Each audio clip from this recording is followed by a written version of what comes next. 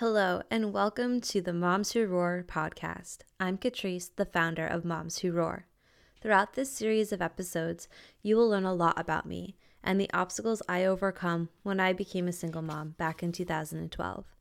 You will also hear about how I managed to carry on with our lives despite all of the setbacks. My story is not unique, and it may be hard to listen to at some points. But the goal and hope is that if I share what worked for me, and maybe, just maybe, it might help someone else who might be going through the same thing. So let's get into it. Let's get vulnerable. Let's share. Let's cry and grow together. Let's roar. So Series 1, Episode 1, I think I'm just going to vulnerably get right into it. That's why we're all here anyways, isn't it? I'm so excited to be doing this, first of all, because I've been trying so many different ways to kind of put this story out there for other people to have and to cling on to when they need motivation most. Because it's not the only and true story of all single moms, but it is pretty similar to what a lot of people have went through back in 2012 or might be going through today, especially with the pandemic and everything going on and just stress levels being so high. So I'm going to get into this episode just a little bit.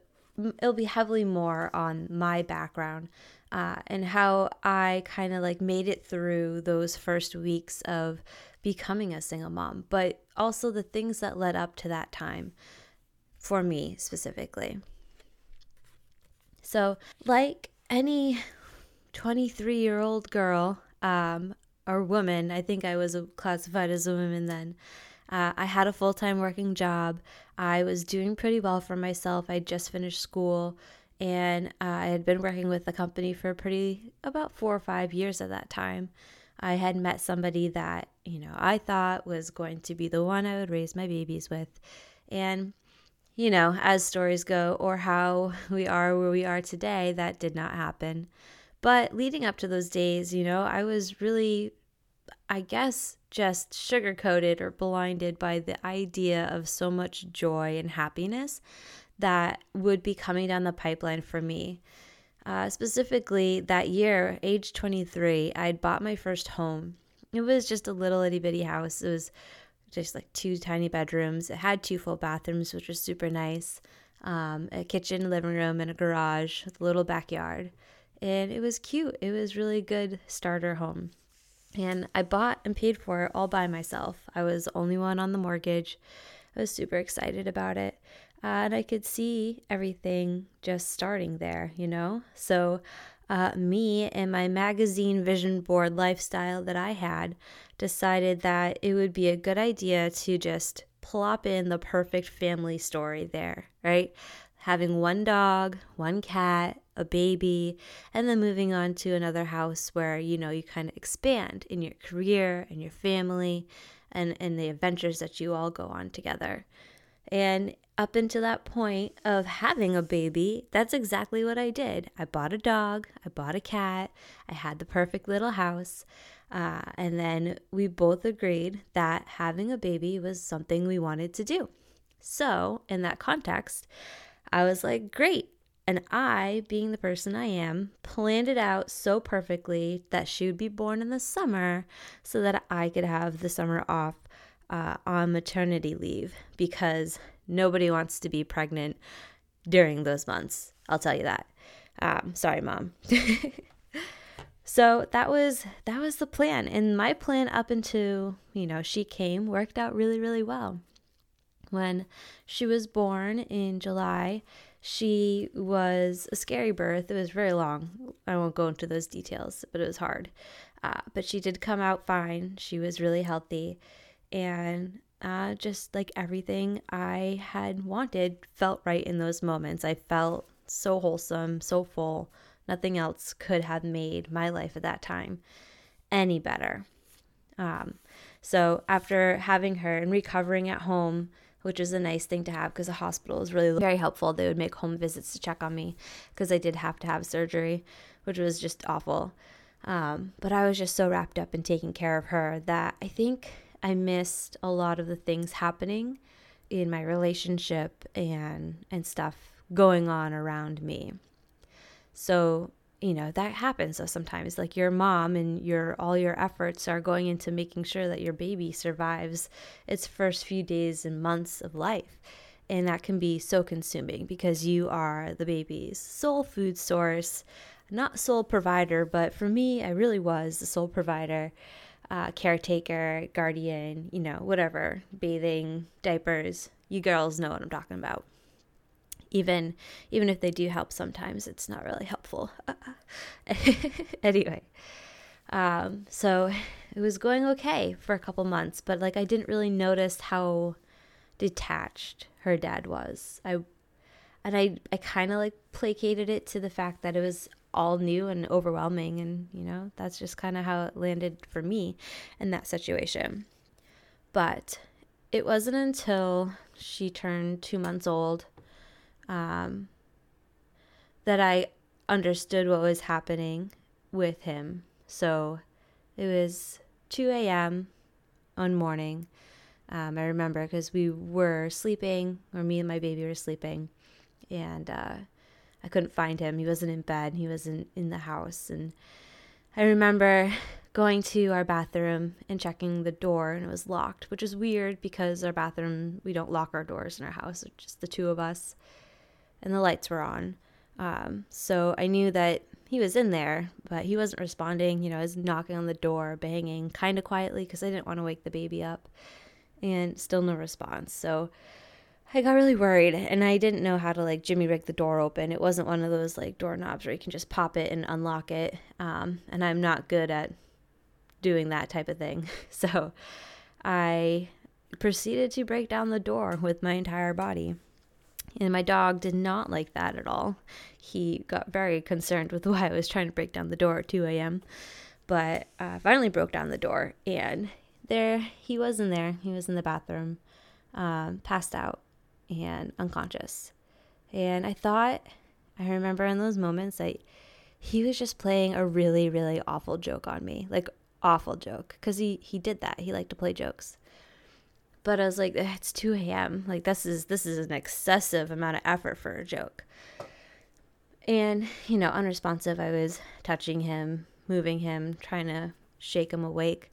I know, like, we drink. We were drinking at that time. Well, I had stopped because I had the baby and I was breastfeeding, but I know he still drank.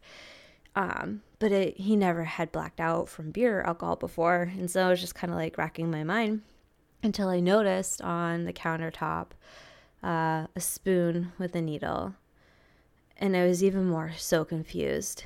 And I got angry, like so angry, because I just didn't understand what was happening. So this led me to proceed to slap him a couple of times, and he still did not respond. And then I was like, well, he's not going to like if I call the police. So I threatened him verbally that I was going to call the police. They're going to come if you don't wake up and end this stupid charade. But that didn't work either. So shakingly, I ran to my phone, called the police. I went through that whole ordeal. Grabbed my baby, just holding her so tightly. It was so early in the morning.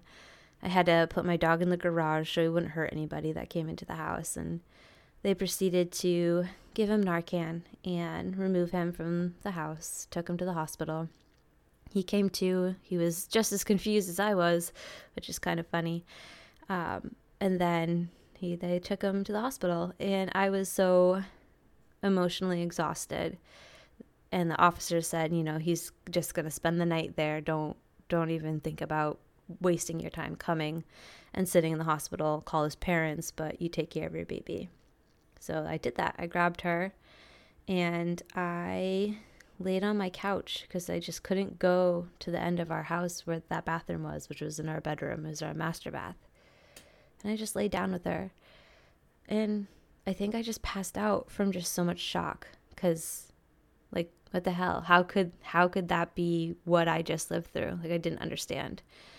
I woke up the next day. I found a bunch of text messages from him. I told him I had to go to work because I did. I was making a lot of money for the house. I couldn't not go to work in my brain. So I proceeded to get up. I got dressed, got her ready, got her to her nanny. And then I went to work that day. And I did that I went to work every single day. I didn't take a day off. I just kept showing up. So he got out of the hospital, and I was like, I just don't understand this. Like, I want to help you, but I don't want this around the baby, obviously. So I think I had him go stay with one of his friends, and we were just trying to figure it out. And then I got so angry, I basically kicked him out, and I trash bagged. I totally was this girl. I trash bagged all of his things, put them all in big trash bags, threw them all in the garage, and told his friend he could come pick everything up that he needed to. It was all in the garage waiting for him. So he was officially kicked out at that point, and he was not living with us. He was calling every once in a while, but wasn't really into it calling. I'd send pictures just of his daughter, obviously. Then after a while, we kind of got back some normalcy. And I was being pled to that everything's fine, he's normal, he's good, he's getting clean, he's getting help. And I kind of fell for it. I was like, okay, well, let's try this again. You can come over for dinner and come see your daughter and visit with her. That's fine, but you're not staying, it's just dinner. And I was, okay, perfect, yeah, I'll have my buddy drop me off after work, I'll be there. So he came over for dinner, came in the house, said hi to his daughter, and said hi to me. And then he said, hey, I got to just go use the bathroom real quick, and then I'll be right out. I'm like, okay, cool, I'll be right here, cooking dinner.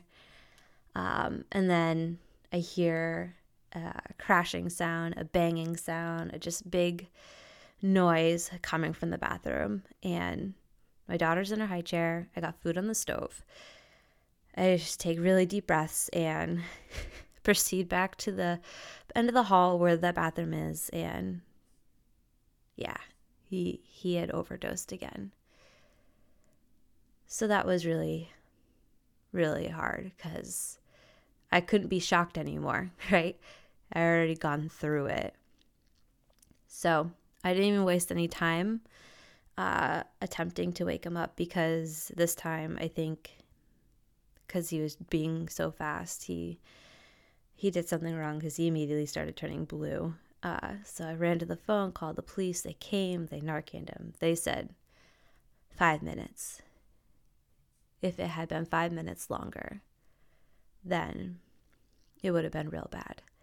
So after that, because he overdosed again, before he'd ever been to court for the first overdose, he didn't really have an option. He went right to jail. And that was kind of when I realized that I am now going to be a single mom. Because who knew how long he's going to be in jail for? I mean, drugs at that time were a big deal. Back in 2012, opioid crisis was insane, and illicit heroin was the number one thing on the streets, with fentanyl being the number one killer from street drugs. And I mean, he is so lucky, A, but B, he's caught up in a bunch of stuff that was really bad, still is really bad. So yeah. After that, he got arrested. He never got to come back and see her. He was in jail for, I think, about a year or so, maybe a little longer. He wrote. He tried to be cordial and tried to continue to convince me that he wanted to be in my life and her life and all the things. And I fell for it for multiple times, But I think I'm getting a little ahead of myself there, because when he went away, I lost that, support, and financially. I was in a really bad spot. I had a good job, and yes, I owned the house and I was on the mortgage and stuff, but his income revenue was no longer, and just a lot of things were no longer. So after that, my finances were really, really awful. I had maxed out all of my credit cards. I think I had a credit card for every type of children's department store you could think of, like Toys R Us, Target, all the cards that you would need to go buy formula and diapers and clothes for a kid. I had a credit card for, because I thought that would be a good idea, which turns out is not a great idea. But they were all maxed out. I couldn't charge. Like, I remember Toys R Us, like, trying to find a coupon or something or some way just to get a box of diapers, because I desperately needed them. And I wasn't educated on, churches or hospitals that have programs that do help. And in some cases, those programs that did help people in my situation, I did not qualify for because my income alone was too high. So that's a different story. But it's a good and bad thing to have, I guess, right? So with all of that, I had nothing to charge on my card. I could barely put gas in my car to get to work, which was always a struggle. And work was only like 20 minutes away. I had to pay for her daycare fees, and then everything that just came with being a mom to an infant. And I realized that I had to cut like expenses somewhere. I had a dog, very, very hyper dog, ate a lot of food, ate a lot of things in the house as well. But, you have to feed your dog. And I had a cat, also required vets and food and all of those things. So one of the first things I did to kind of free up some money was rehome both of my animals. Because it just wasn't fair to them. I was struggling. I could not take care of them the way that they deserved. And I didn't have the energy to walk my dog. He was an Aussie. He needed to run around like nonstop. So I reached out to the appropriate people and I got them rehomed. The dog ended up on a farm learning how to cattle and herd. I'm sure he had the best life ever. So that's really good to know. And then my cat was rehomed to this amazing family that brought me like a bouquet of roses because they understood my story and they were just so sad but like so happy to gain a new family member themselves. So at least that's a happy feeling. It was just something I had to do to, for both of us, me and the animals. But then, things like kept getting harder. I think the winter came shortly after that time. And I think it was February. It was so cold. And I had ran out of oil and I had to go to the gas station, which I think I only had just a little bit of gas to begin with, but I had to go to the gas station because I heard that when your whole oil tank runs out, you can go buy like a 50-gallon of kerosene just to get you by through the night or something. And it was so cold and I couldn't just like sit in the house with me and my baby freezing to death. So I went and I bought 50-gallon of kerosene and taught myself through YouTube videos how to put the kerosene in the oil tank. But I had to also I had to bleed it and burn it, restart it. You guys know what I'm talking about. Which was a fun time because the oil tank was in a crawl space under my house that was only accessible through the deck. Because whoever redid the house, this is their plan. They built the deck over the bulkhead. And so the door to the bulkhead was a cutout of the deck, and that had been completely frozen shut. So I spent like 3 hours just picking my way through frozen deck to get the door open so I could go down in the crawl space, so I could go in there and bleed the line for the oil tank so that I can restart the burner. Oh, that was a good memory. But I figured it out. I guess out of all of this, you do learn some life skills. Yeah, but I figured it out. I got to go and the heat kicked on and the house warmed up and it worked out okay for that night. But I really had no money after that. So another thing that compounded on that was my mortgage had increased by like $200 or so. So that was just like tapping me out completely. So I put the house up for sale, which was really hard because, like I said in the beginning, that was the one thing in my age 23, buying her first home and making a life there and had it all planned out type of thing. Man, if social media was as big then as it is now, I would have looked like a really big failure because all of this would have been plastered all over social media. Me being that naive and look at me.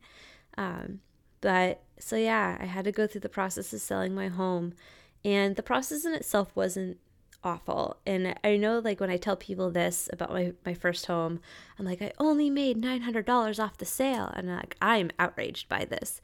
And everyone else is just like, well, at least you made money. But the context of that $900 didn't even cover another apartment's first month and security deposit. That is what outraged me the most.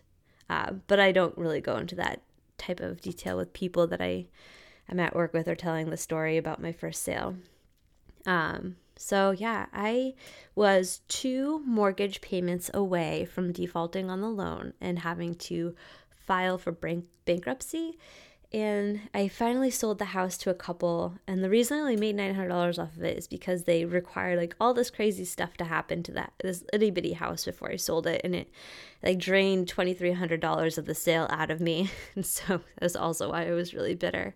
But they were right to ask for what they did. And I was just in a really bad space mentally. So out of all of that, I got my $900 and I found this apartment that it was upstairs someone's like subdivided house in the same town. So the house, like the stairways, they blocked off so you could go upstairs to your apartment, and they lived downstairs. And when you walked up these itty bitty stairs, you'd open their door and you have this like tiny little kitchen, a living room to your left with a closet, a tiny little bathroom with like a stand-up shower that I could barely even fit me, and I was like 130 pounds at the time. And then a bedroom to the right. So it was the bedroom was kind of big, I could put the crib in there and my bed in there, and that worked out okay. But that was it. It was just very basic. I think it was like $900 a month and plus utilities. But the landlord was super helpful and friendly and understood my situation and allowed me to pay back what I didn't have a little bit later. So that was really helpful. And I'm so forever grateful to people around here that, or in general, that have the ability and the capability to lend a helping hand to others, because that's really what this podcast and this group that I'm starting is really all about, is lending that hand to others.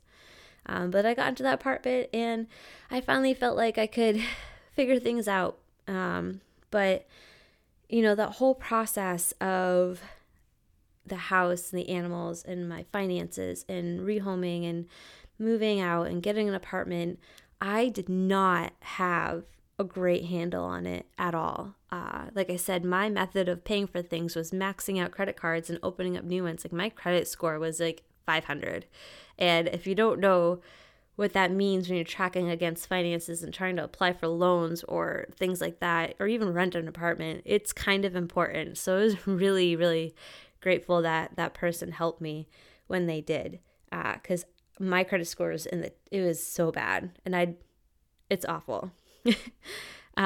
So this podcast in particular, this is like kind of like the intro of how I became that single mom. And there is so many things ahead of this story that are still obstacles that I had to overcome now that I was venturing in becoming a single parent. And so future podcasts will kind of go over that. But I do want to make sure that like each podcast I talk about gives you guys a little bit of something that I wish I had when I was going through those times. So, and to keep it to 30 minutes, which is what I think is the perfect time for these, I'm going to start moving into that how-to transition. So for me, the biggest thing during this time was the finances. I was not prepared at all whatsoever, had no plan, flying by the seat of my pants, just hoping that something would happen. Or like for me, the only reason I checked my mail some days was to see if somebody accidentally mailed me $1,000. That was my hope. It never happened. It still has yet to happen, but I still do hope that sometimes. It's like, maybe somebody accidentally sent me something today. That'd be great. But for me, what I wish I had somebody help me with, like just truly sit down and help me with back then, was a true understanding of my cost versus my income, like what's coming in versus what has to go out. And one thing I'm going to include with this podcast is a printout sheet of kind of like how you should try to go about listing out those things, your balances of things that you have to pay versus what money you actually get in versus like what you can actually afford. So we all know, like when we become a parent, we have to give up some things. Things have to compromise in order for us to be successful in a lot of our partnerships. And being a parent is a partnership with your child, even if that child does not believe it yet. They will someday, but it's going to take a long time for them to get there. But in order for that child to be healthy, happy, and taken care of, we have to give up some stuff, right? We have to give up our time. We have to give up our sanity. We have to give up our money. We have to give up our space, our physical space in our house. And hopefully this is all known before we agree to have a child. But if it's not, like, those are the things we really have to take care of. So one thing I really think that would have helped me be a little bit more clear-headed and have a good running start is just a finance snapshot. So again, I'm going to include a PDF here with this file on this podcast so that you can kind of see a breakdown of how it can be easier to adjust for your future. So basically, it's listing out everything that you owe in the amount. So that's gas, utilities, rent or mortgage, your car payment, your food, your daughter's diapers, like all those things that accumulate in a month. And nowadays it's super easy in some cases to get a good understanding of how much that costs because everything should be tracked electronically if you have like an app on your phone with your bank account. Or you can go to your bank and pull reports if you want like super accurate numbers. So accounting for everything that comes out of your account that you pay for would be really helpful to know. And then understanding how much income you have coming in monthly. So if you, for whatever circumstance, happen to lose your job, then it's a matter of filing for assistance and getting some assistance from the government. I will put those links in my resources page as well, just so that they're available to people who are completely lost and don't know where to start. That would be really helpful. I mean, having funds from family is super helpful and convenient too, but we don't want to do that forever because it becomes a different situation all on its own. So finding a way to become financially stable on your own as a single parent is going to be really, really important. And if you're just newly a single parent and you're thinking that child support checks are going to come in, I'll tell you right now, I got nothing because he went right to jail because he wasn't making money. There was nothing coming in. And I can tell you also, they're not obligated to pay unless the state automatically takes it out of their paycheck, of which they have to provide said paycheck, and it's a whole ordeal. So you're better off just kind of understanding when you get yourself together that your finances are now your sole responsibility and the livelihood of you and your child is priority number one. So getting those in order would have been super helpful when I was starting out in the single parent realm. And understanding that credit cards are not the best way, though they're the easiest thing to get approved. If you can avoid doing it, I strongly suggest it because it's going to make things for you in the future much harder to do. So if you want to move into a different apartment or get a new car or a loan, having a lot of credit cards open and potentially maxed out with high interest rates is just going to be really difficult for you to move on from that. It took me a very long time, and we'll get into that more in other podcasts. But that is my quick story, first episode podcast for Moms Who Roar. I hope that in what I shared helped you relate a little bit, or you were given some tidbit of information that kind of sparked an idea of how it could help your life now or the life of somebody that you know. And I do hope that future podcasts will have more helpful information.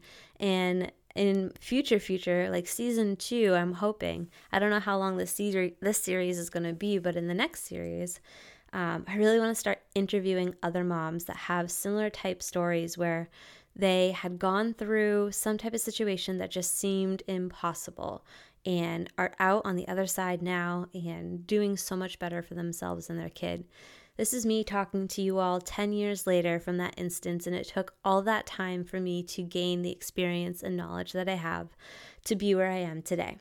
So thank you all for tuning in and listening, liking and sharing, and providing any feedback you have for me on these series. I am so excited to be able to finally sit down and do this in a platform that seems right for the material that I'm delivering. And I really look forward to seeing and listening to everybody else's feedback and stories on this podcast platform. Okay, well, it's about 30 minutes and I'm going to sign off. Thank you again and have a great day.